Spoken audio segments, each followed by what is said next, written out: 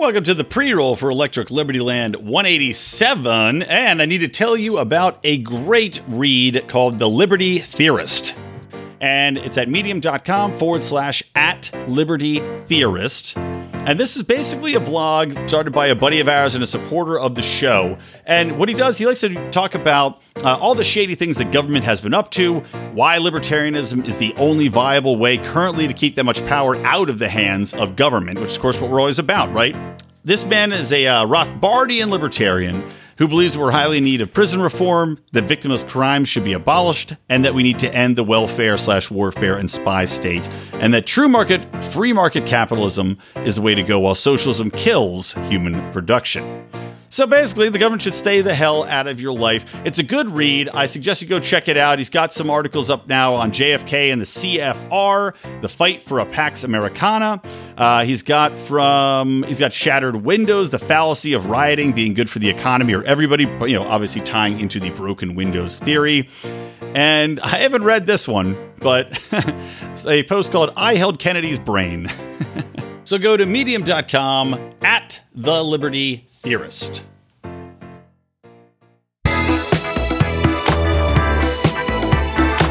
Welcome to Electric Liberty Land, here on the Lions of Liberty podcast, your weekly shot of culture, comedy, and liberty with your host, Brian McWilliams.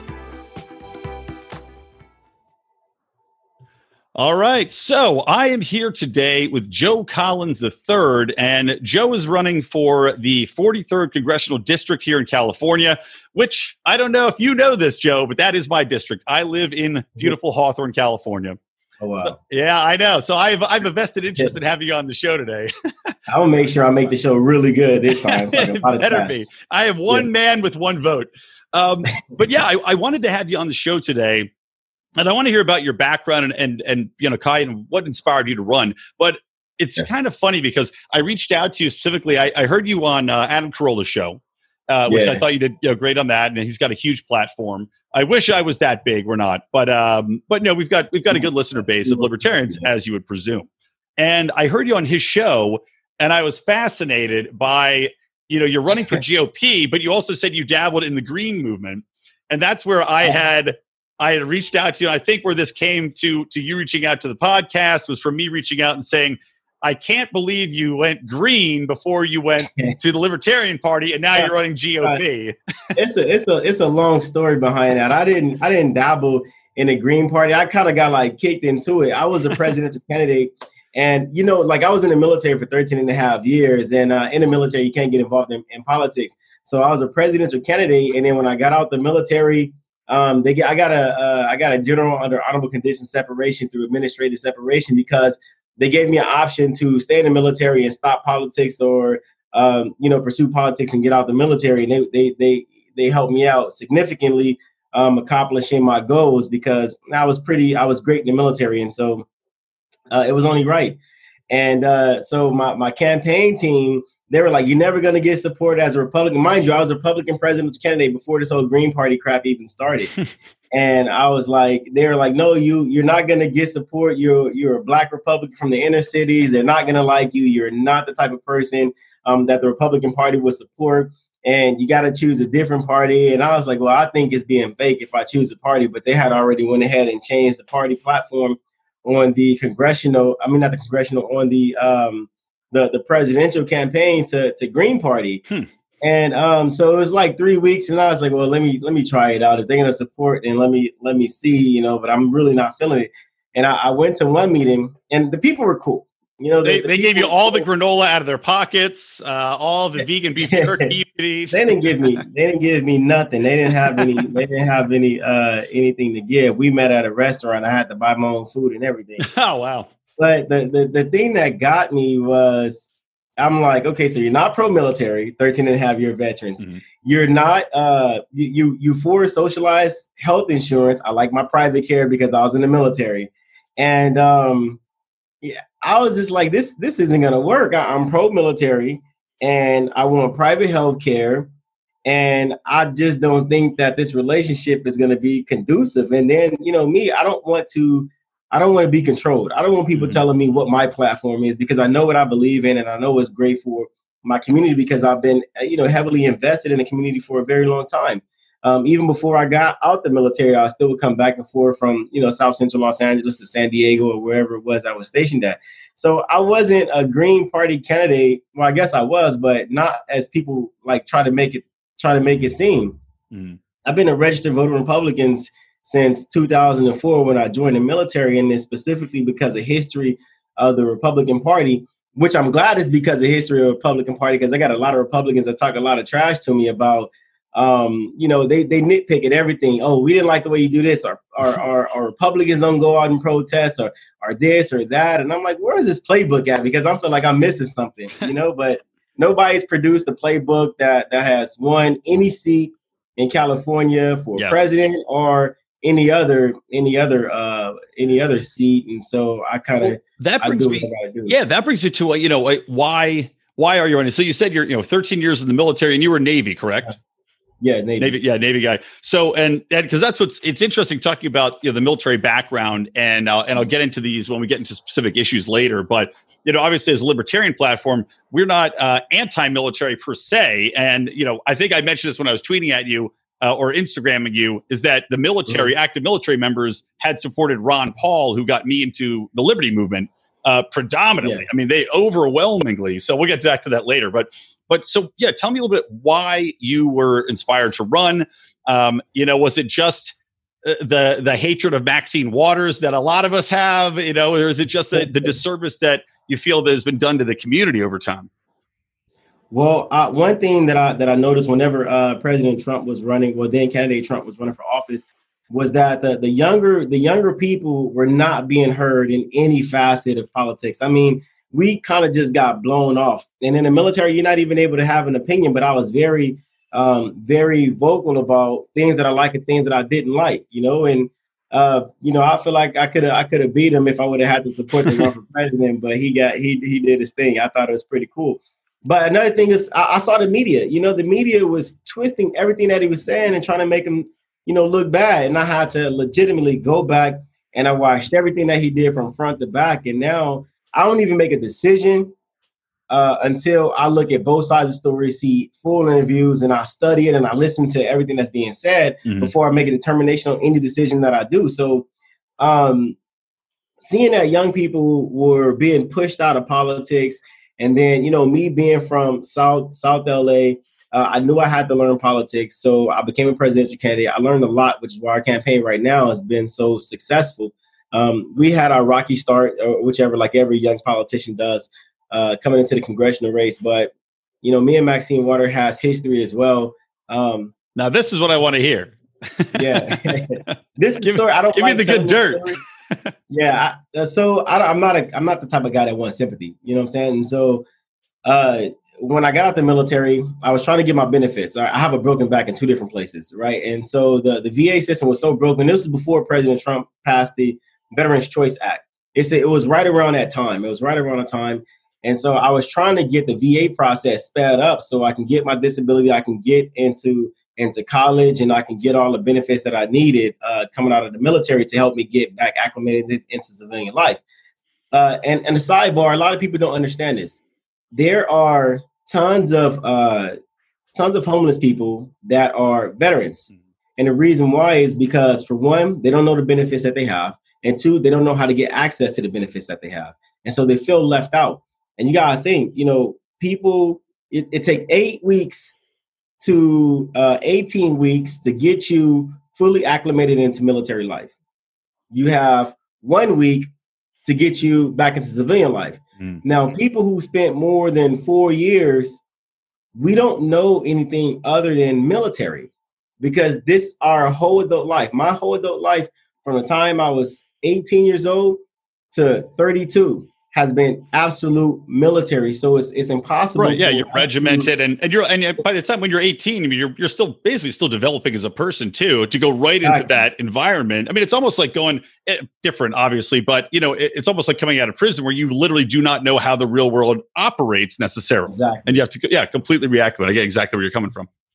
And so these are the struggles that we go through on a regular basis. And when we look to leaders like our so-called leaders like Maxine Waters or any other representative to help us out, they are non-existent the same way they're non-existent in Black communities, right? So in this process, I was homeless. I was sleeping at the pier. Oh, wow. The Ranchos Palos Verdes. You know where the lighthouse is near Trump Golf Course? Yeah, so I know exactly what you're talking about. Yeah, that's where I was sleeping at because, coming out the military, I can't tell anybody, I tried, but it didn't work out too well. Can't tell anybody, I don't have anywhere to go. I need somewhere to sleep until my benefits come through. Because people are like, oh, well, you served all this time in the military, you missed the big shot, yada, yada, yada. They don't understand how broken this system is. And so I'm like, fine, I'm not going to ask anybody else for help. So I slept at the pier. I used to go to Maxine Waters' office on a regular basis to try and get her to help. I filled out internships. I filled out job applications. I did everything. I even took her flowers to the last couple of $100 that I had. Oh, wow. Get some type of help. And she greeted me with absolute silence, and so I'm like, this is never going to happen. So whenever that Veterans Choice Act passed and I was able to take my benefits and go to outside doctors because the VA system is swamped. I mean, they're overburdened. They don't have enough people working there.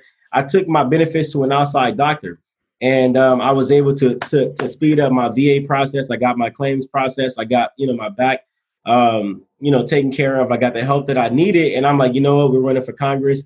Well, the administration reached out to me and told me that you're running for something else other than President of the United States. That's how that happened. But they got a funny way of doing it. They're like, yeah, man, you're doing a very good job. We're proud of you. You're starting to raise some money. Choose a different route. I'm like, wait, right? Yeah, choose a different path because you're not going to be running for president. So you can run a super PAC, a political action committee, or you can join administration. We have a position we can put you in. You'll be great. Or you can run for office. And my thing was I got out the military to run for office because I want to support my community, rebuild my community, do what I can to help make America better. Let's talk a little bit about that because again, you're running for Maxine Waters district, and it breaks down. It's I think it's like 50% Hispanic, 30% Black, 12 or 15% white, and 12% Asian, and it's pretty diverse. But certain cities are going to be far more centric on one ethnicity or the other one. So, why do you think that Maxine Waters is so entrenched there? And what did you see? I mean, like you're saying, you want to rebuild a community. You want to, there's definite changes you want to see made. So where do you think that she's let them down? Well, number one, how the heck does she keep, and I'm trying not to curse on this in case you want to share it on yours. So I'm going out of my way because I love to curse, but on this, I'm not going to. How the heck does she keep getting reelected? Is it ignorance of the candidates? Is it ignorance of the issues? Is it apathy? Is it just she's been there so long? It's just why not bring her back again? And what do you want to change? What do you think are the issues that need to be addressed within the community in our district that she's neglected all these years? Well, Maxine Waters has been voted in office every single time because, for one, there's a lot of people who are just simply afraid to run against her, and then.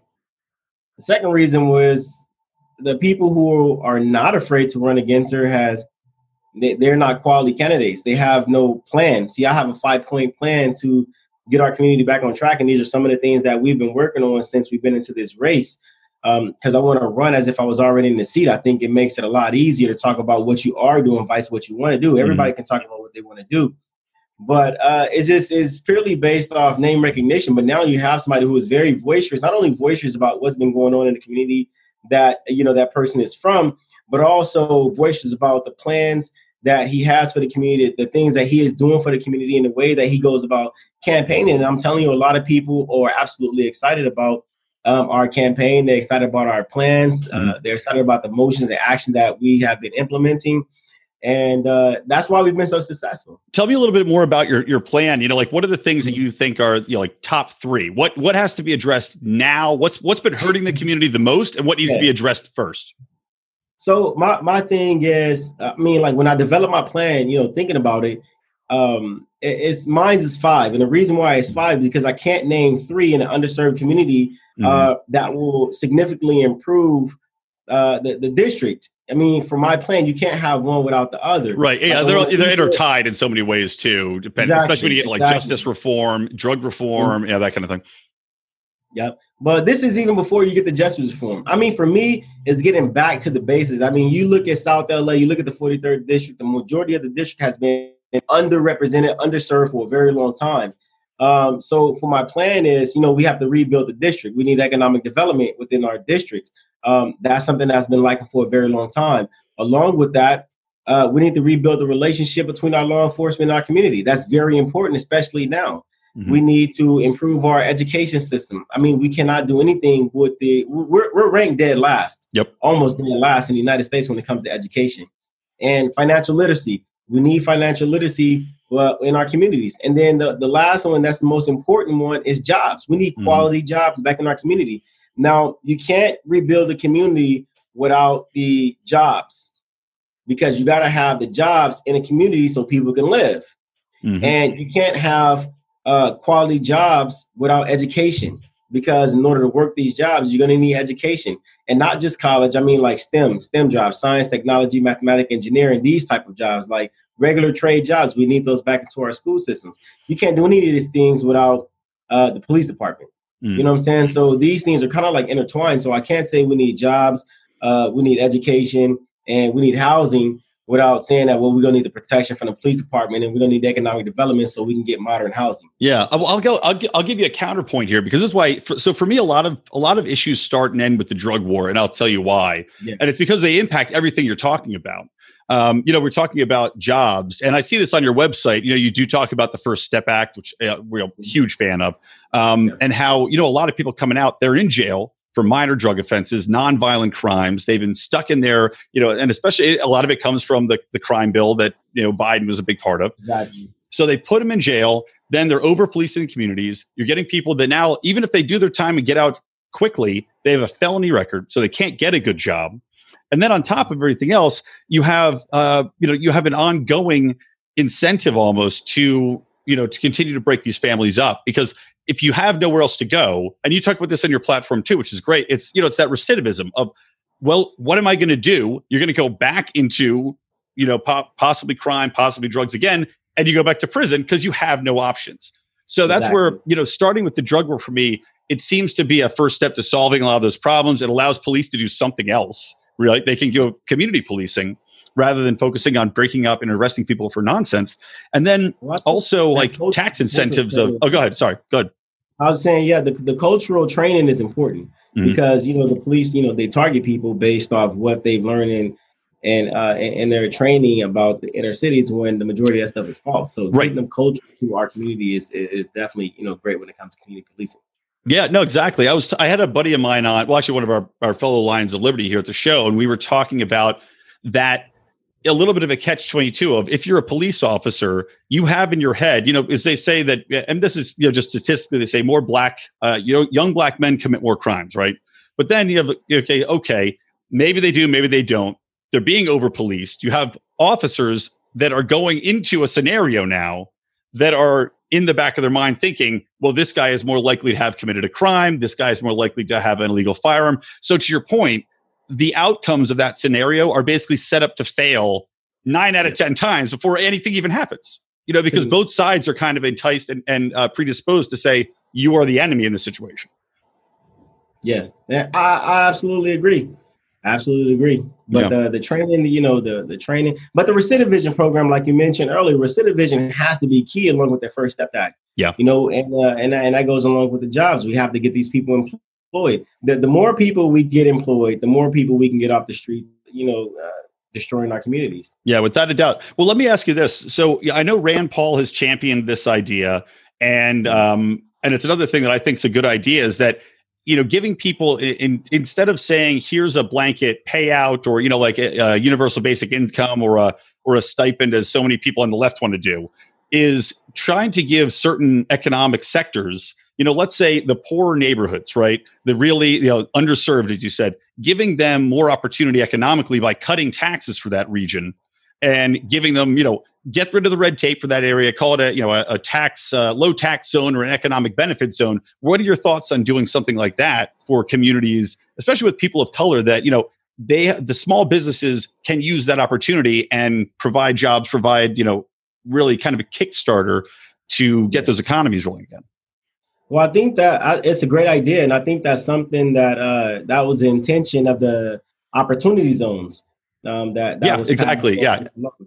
And so, but it's also an issue that we have to fight on the state level as well, because I mean, like, look at California. Even though federal taxes are low, the state taxes are completely out of control, and that's Yep. thanks to the conglomerate of Democrats that we have who think they know best, even though they've proven to be utter failures. But that's something that we'll have to fight on the federal level. I mean, on the state level, which is why, another reason why I'm running for Congress. How come we don't have, Congresswoman Waters, suing the state of California, get them back in line with the federal constitution, or at least showing us a little bit of where our tax money is going. Mm-hmm. I mean, we pay billions and billions of dollars in taxes. We're supposed to have a surplus, but coronavirus hits, and all of a sudden, all the businesses are closed. Yep. Everybody forgot about the homeless population. People can't pay their rent. And then Gavin Newsom takes our tax money and give it to illegal immigration. Yeah, I couldn't believe that either. He's like, here's $100 million to pay for your illegal immigrants' health care. Meanwhile, to your point, there's people sleeping on the streets. There's veterans out that can't get their care. It's absurd. And then they say that, we got hotels for people. If you're on the street, we got hotels from you. Well, right across from City Hall, you have an entire homeless encampment. I say, hey, man, you guys know they got hotels for you? Yeah. I'm like, no, we never heard of it. I'm like, how are you right across the street from City Hall, where the mayor just said we have hotels to these people, and they don't come out and tell you? Of course. Well, it seems like a lot of Democratic policies is they talk about it and then they don't put anything into action. It's just simply talking to it for the broader base that doesn't need those services. That never seems to trickle down to them. So let's talk a little bit about a couple other things I wanted to bring up to you.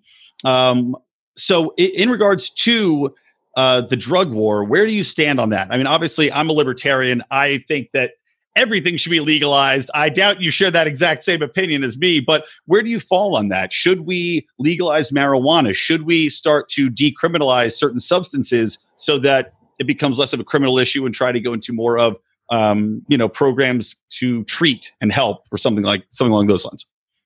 Yeah, I agree with that. I mean, marijuana should be legalized. The effects of marijuana are more helpful than harmful if taken the right way. So, I am pro legalization of marijuana.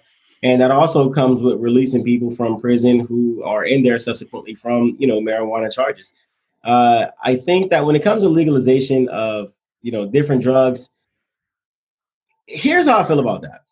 Because you have drugs out there that's just as dangerous as alcohol, and alcohol is regulated.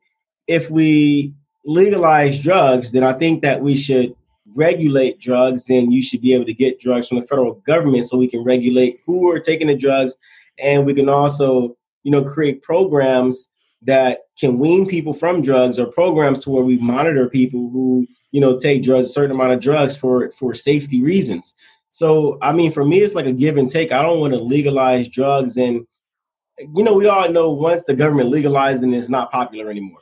Right. Well, it definitely takes away a lot of that. Yeah, it takes away a lot of that bad boy, I'm going to do these things to get back at mom and dad concept. But like the repercussions, the significant repercussions from the start of the legalization is what I would be worried about. You know what I'm saying? People overdose, and more crimes going up, more people losing their jobs because of this, more people living on the streets, more people mentally exhausted because of the legalization of, the full legalization of these drugs. So, I mean, like, I don't mind legalizing it if there is some way that we can monitor and track how much people get, what's their functionality when they having drugs.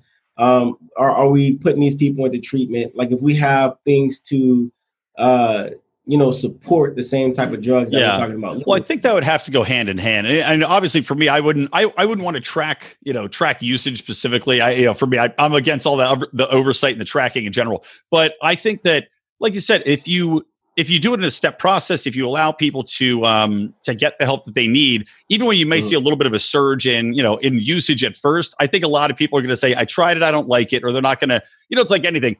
You're not going to go out tomorrow and just become a heroin addict necessarily. And a lot of people that are already on the streets or already are addicts probably would become less attracted to it or be able to get off of it because they have the help. So it's, to your point, it's a give and take, but I think it's something where the benefits to society, and you look at like places like Portugal who've done it, their heroin overdoses dropped something like 80%.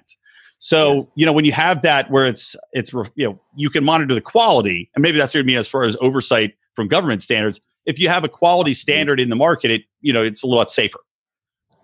Yeah, I think so. But I think the biggest issue that we have in America is that we are consumers, and we have a tendency to overindulge in pleasures. So the the mental aspect of that would be devastating to the fabric of the culture of the United States. Once people get addicted, it becomes a mentality, and I don't think that's something that we can control, because if that was the case, then a lot of people who are addicted to these drugs living on the streets, it'll be easier to get them off, and it's not. You know what I'm saying? So that's why I had said the oversight for the usage. Yeah, not a bad idea. A lot of people might like it. A lot of people don't. If you don't want to be oversighted for the amount of usage, don't use it. If you want to try it, go for it. See if it works out for your lifestyle. But the ability to become addicted is my biggest concern. Yeah. Well, I mean, it's like anything. And hey, we'll agree. I'll take your answer as halfway to what I want. So it's still progress in the right direction for me. I like it. So then the next thing I want to talk about. So as a military man, what do you think about where America is going right now? Are we overextended? And actually, it's funny because, you were in the Navy. One of the things that always drove me nuts was the Navy's phrase, a global force for good. Because it always just pissed me off, because I'm saying, we're not supposed to be a global force. We're not supposed to be everywhere all the time, and people like yourself, didn't sign up for that. They signed up to protect their country, and then we're shipping people off all over the world. So that's my take on it. What is your feeling on it? Are we overextended? Should we bring troops home like Trump's trying to do more? What do you think? What's your feelings from the inside and people that you've served with? Get the Pinot ready, because it's turd time. Life isn't all reality TV, but it should be. Everyone calls me Odie, like the dog on Garfield. The only difference is I actually talk, and I'm not quite as stupid. Welcome to Bravo and Beer.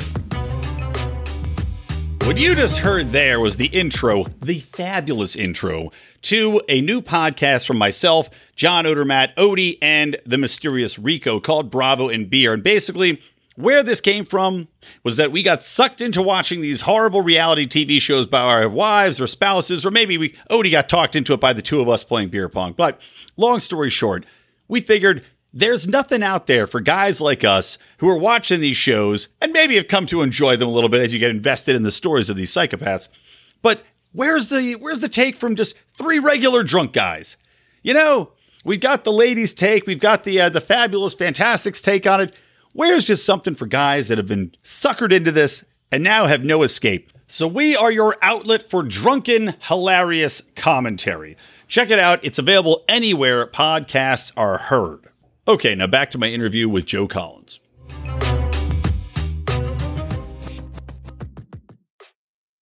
I think that when it comes to troops being extended to foreign countries for extreme amounts of time, I think that's not healthy, not only for the troops, but for their families as well, especially if you're married, you have children and everything. And I'm not a fan of keeping our troops in theater for 8, 9, 10 months at a time, years at a time, or 20 years like in Afghanistan. Yeah, well, they're rotated. It's a rotation, but the rotation time is even long. 3 or 4 months rotating, 3 or 4 months rotating. That way, at least the members can spend time with their families and whatnot if we're going to be in theater. Mm-hmm. But on another note, a lot of wars that we've been in my opinion, have been absolutely pointless. They say that the war is for this when we know the war is for something else. I was never a fan of that. I was never a fan of that. When it comes to our military being a global force for good, or the Navy being a global force for good, unfortunately, as a leader, not only in the United States, but a leader across the world, when you have that much influence, this is the position that you take. We have to understand that there are a lot of countries that cannot protect themselves, which is why they pay the United States. It sounds bad. They pay the United States for partnerships for protection. Right. Yeah. So it doesn't sound great though. Like if it's like, again, you're out there, you sign up for the Navy, right? And then you're like, okay, so I signed up to protect my country, and now I'm a mercenary for Sweden. Whoever's paying me. If I would be a little bit resentful of that, especially if I saw somebody that I cared about get killed fighting for somebody that has no interest, is no real threat to the United States, but we've made an allied partnership with over dollars. And that's where it sounds more like a liberal talking point, but I just come at it from a dollars and cents and basic humanistic perspective of. Like I said, I'm not anti-military in any way. As far as I believe a need for a military is definitely something that has to be paramount. But I think about those people that go over for causes they don't believe in and get killed, and then they have to go and their families suffer because of it. I mean, I understand, but at the end of the day, when you join the military, you know exactly what you signed up for. I joined the military during wartime. Yep. And I knew what I was getting myself into. I've done my tour overseas in Iraq. I understand the big picture of the mission. I understand that we have allies that we have to protect that can't protect themselves. And from a leadership standpoint, it's unbecoming to allow our allies to be attacked by someone else when they can protect themselves. It's like having your little brother get beat up every day by some kids at school, and you not doing anything to protect them. You're going to protect your little brother. Now, these other countries, there are little brothers, there are little sisters, and so. The mission sounds terrible in some aspect, but at the end of the day, we are the biggest influence in the world, and we have to protect our interests. All right. And again, it's one I figured we wouldn't see eye to eye on, but It's good to have the dialogue about it. What do you think about what's going on right now? Well, I know your answer to this. I know you're a fan of charter schools. So do you just want to give a quick what your take on education is? So I know Adam Kroll had asked you about this. I'm a big Thomas Sowell fan. I actually just got sent his new book from the publisher about charter schools. So what's your take on education real quick? And then I want to move on to COVID. I'm a big fan of school choice. I think charter schools are great because they give public schools competition, give them a run for their money. Especially when you talk about public schools that are in inner cities. These are the worst schools possible. And so school choice is definitely beneficial in order to get public schools back on track with better schools in better cities. So if you give the parents the ability to put their children in schools that the parents feel will benefit their children, I think we will have a greater city, greater states. But, we don't have that right now. And there are people who want to keep, children in poor schools. We have the school unions who have a lot of influence on our schools. Yeah. And so school choice is great. Charter schools are great. Schools are great, period. But overall, with education, we need to overhaul our education system, period. I think that we're still teaching the same education from when Maxine Waters was in high school. Mm-hmm. And Maxine Waters is the prime example of piss poor education because this woman is not smart, and so I couldn't agree more.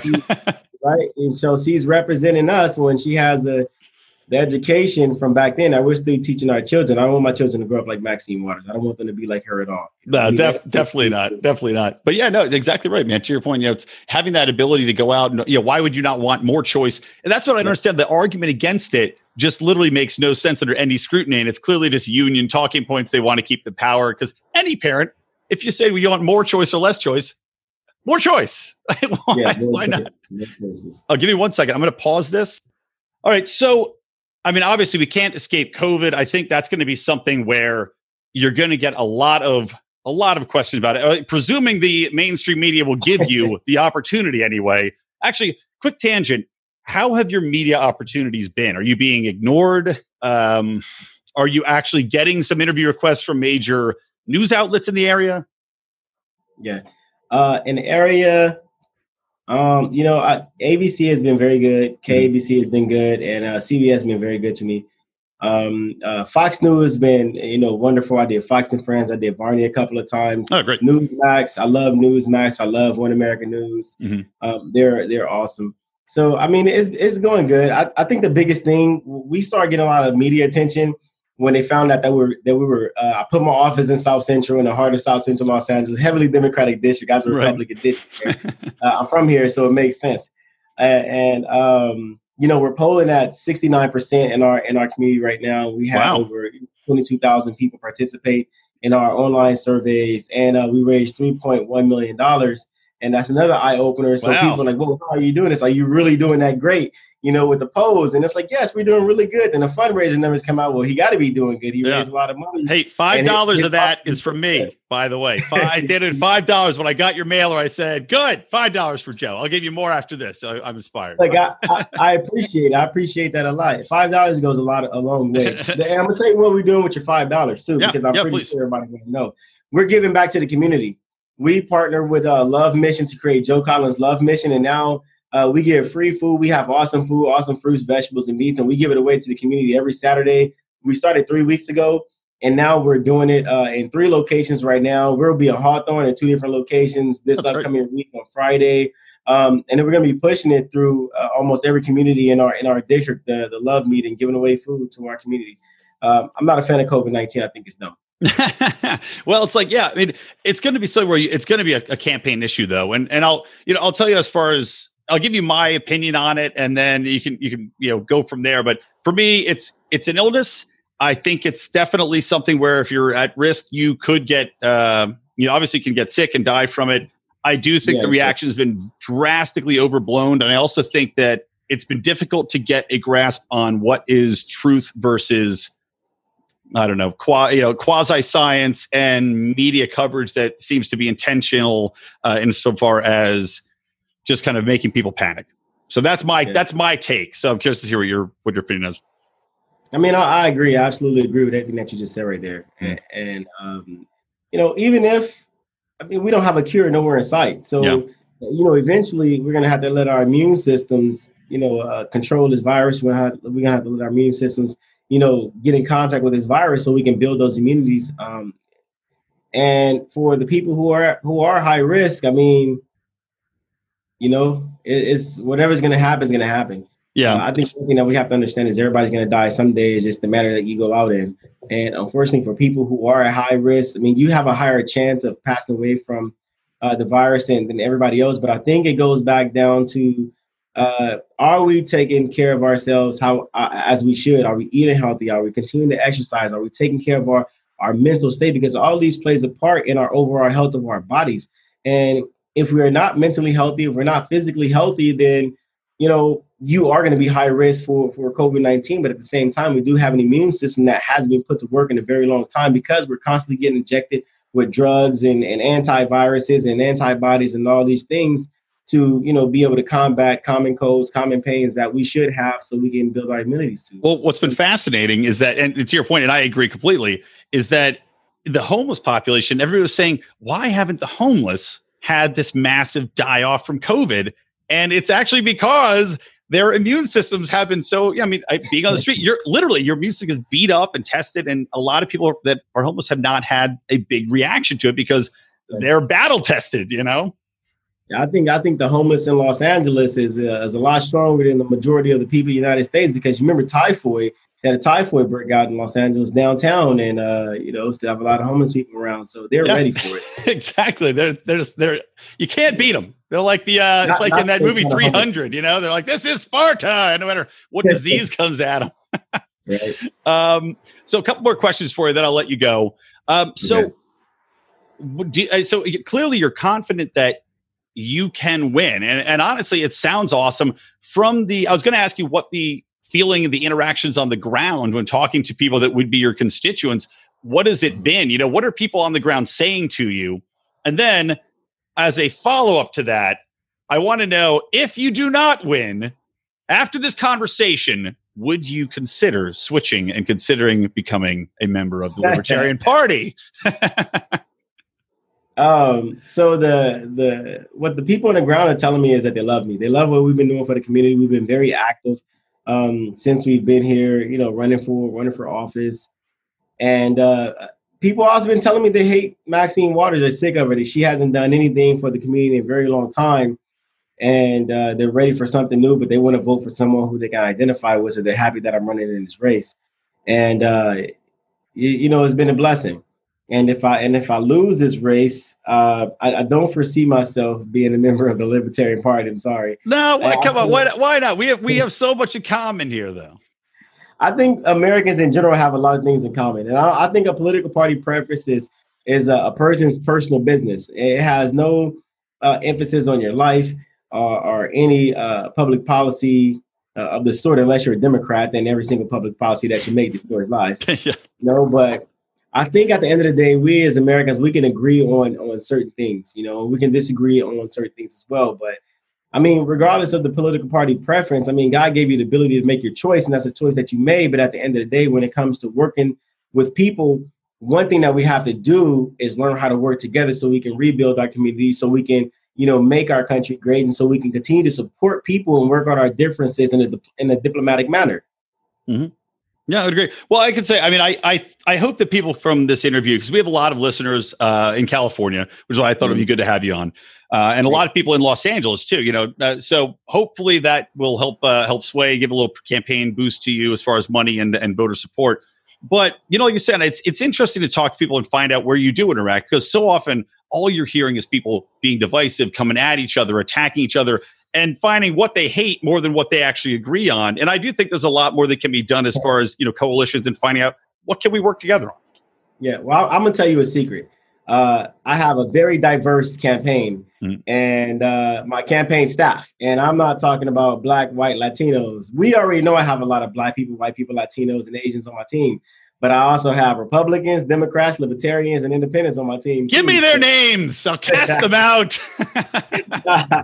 we keeping them. We keeping them because one thing that people understand about me is I don't care what party you're from. Let's work together because our community has been underserved. Maxine Waters has destroyed this community, but we all have a vested interest in seeing the people in our district survive, thrive, and live their best version of the American dream. And that's what it's all about. We even had our office grand opening, and everybody from the community, we probably had like 3,000 or 4,000 people, show up, in 3 or 4 hours that we had in our campaign grand opening. It was a blessing. It was a really good day. People came. We didn't have any fighting. We had people in their Trump gear. We didn't have anybody with Biden gear because I'm not having that. But we have people in their Trump gear here. We have people who didn't like the President Trump, here as well. But we didn't have any fighting, any arguing. Everybody was here to see the person who they're going to help, rebuild their community. Yeah.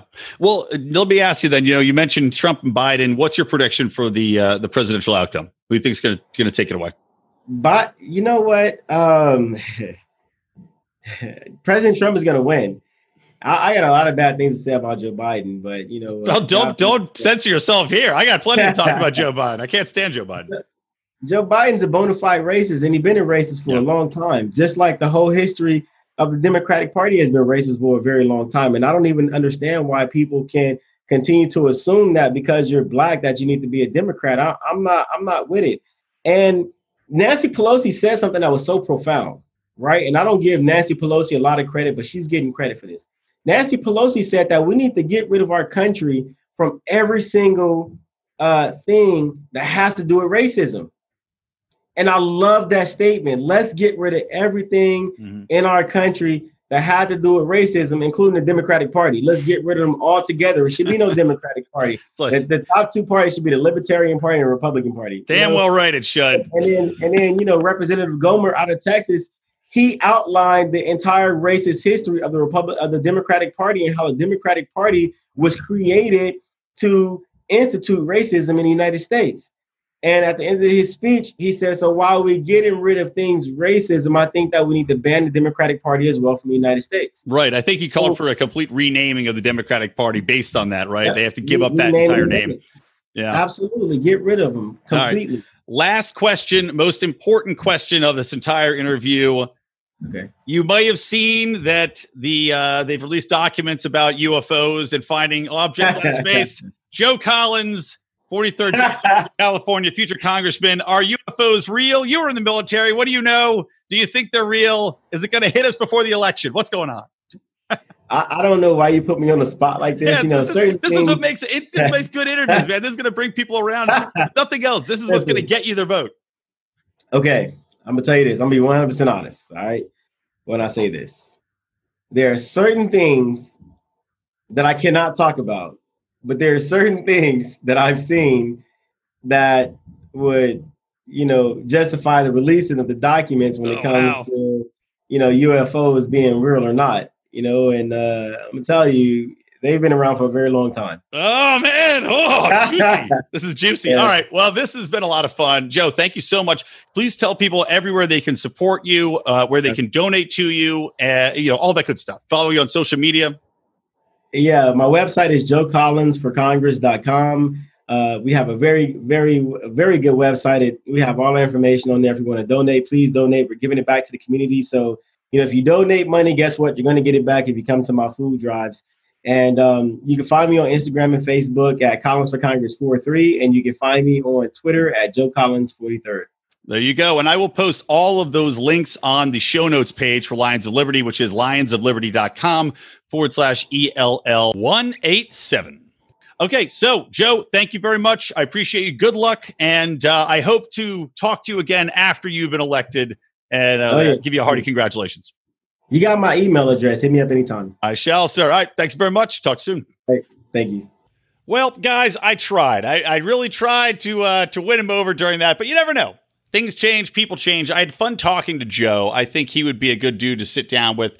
And as I said, as he gets hopefully into office, as things evolve, and he sees the realities of some of the situations and tries to adjust this, we might find that we, again, have more in common than we do differences.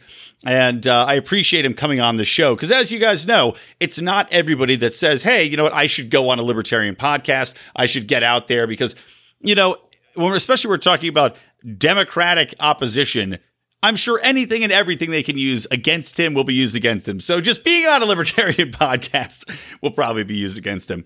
But at the same time, we have to hope that maybe that libertarian leaning, some of the policies that we were talking about where we do overlap can win over some of those people that might be on the fence, some of those more moderate Democrats that are actually waking up to the policies that are in place and how they've damaged communities that they are intending to help. All right. By the way, because this was a current events free episode and I already collected all my news stories, I decided I am going to do a very special Electric Liberty Land episode within the next couple of days that will go solely to the Lions of Liberty Pride. Now, of course, if you're not already a member of the Pride, you are missing out on Degenerate Gamblers, Conspiracy Corners, special AMA episodes. You're missing out on the brand new Do Nothing Man episodes. You're missing out on all of the video content we do and also the very special Libertarians in Living Rooms Drinking Liquor secret drinking game show, which is going to be taking place, I believe, we're trying to target it for the 8th, but we have to see if Mark can get off work. But anyway, I'm going to do a special ELL just for our Pride members. So go ahead, join up for as little as $5 a month and help us out, help us spread liberty and grow the show. Patreon.com/Lions of Liberty. All right, that's going to do it, guys. So from me, Brian McWilliams, from the other Lions of Liberty, Mark Claire and John Odermatt, and from Electric Liberty Land, always stay plugged into liberty.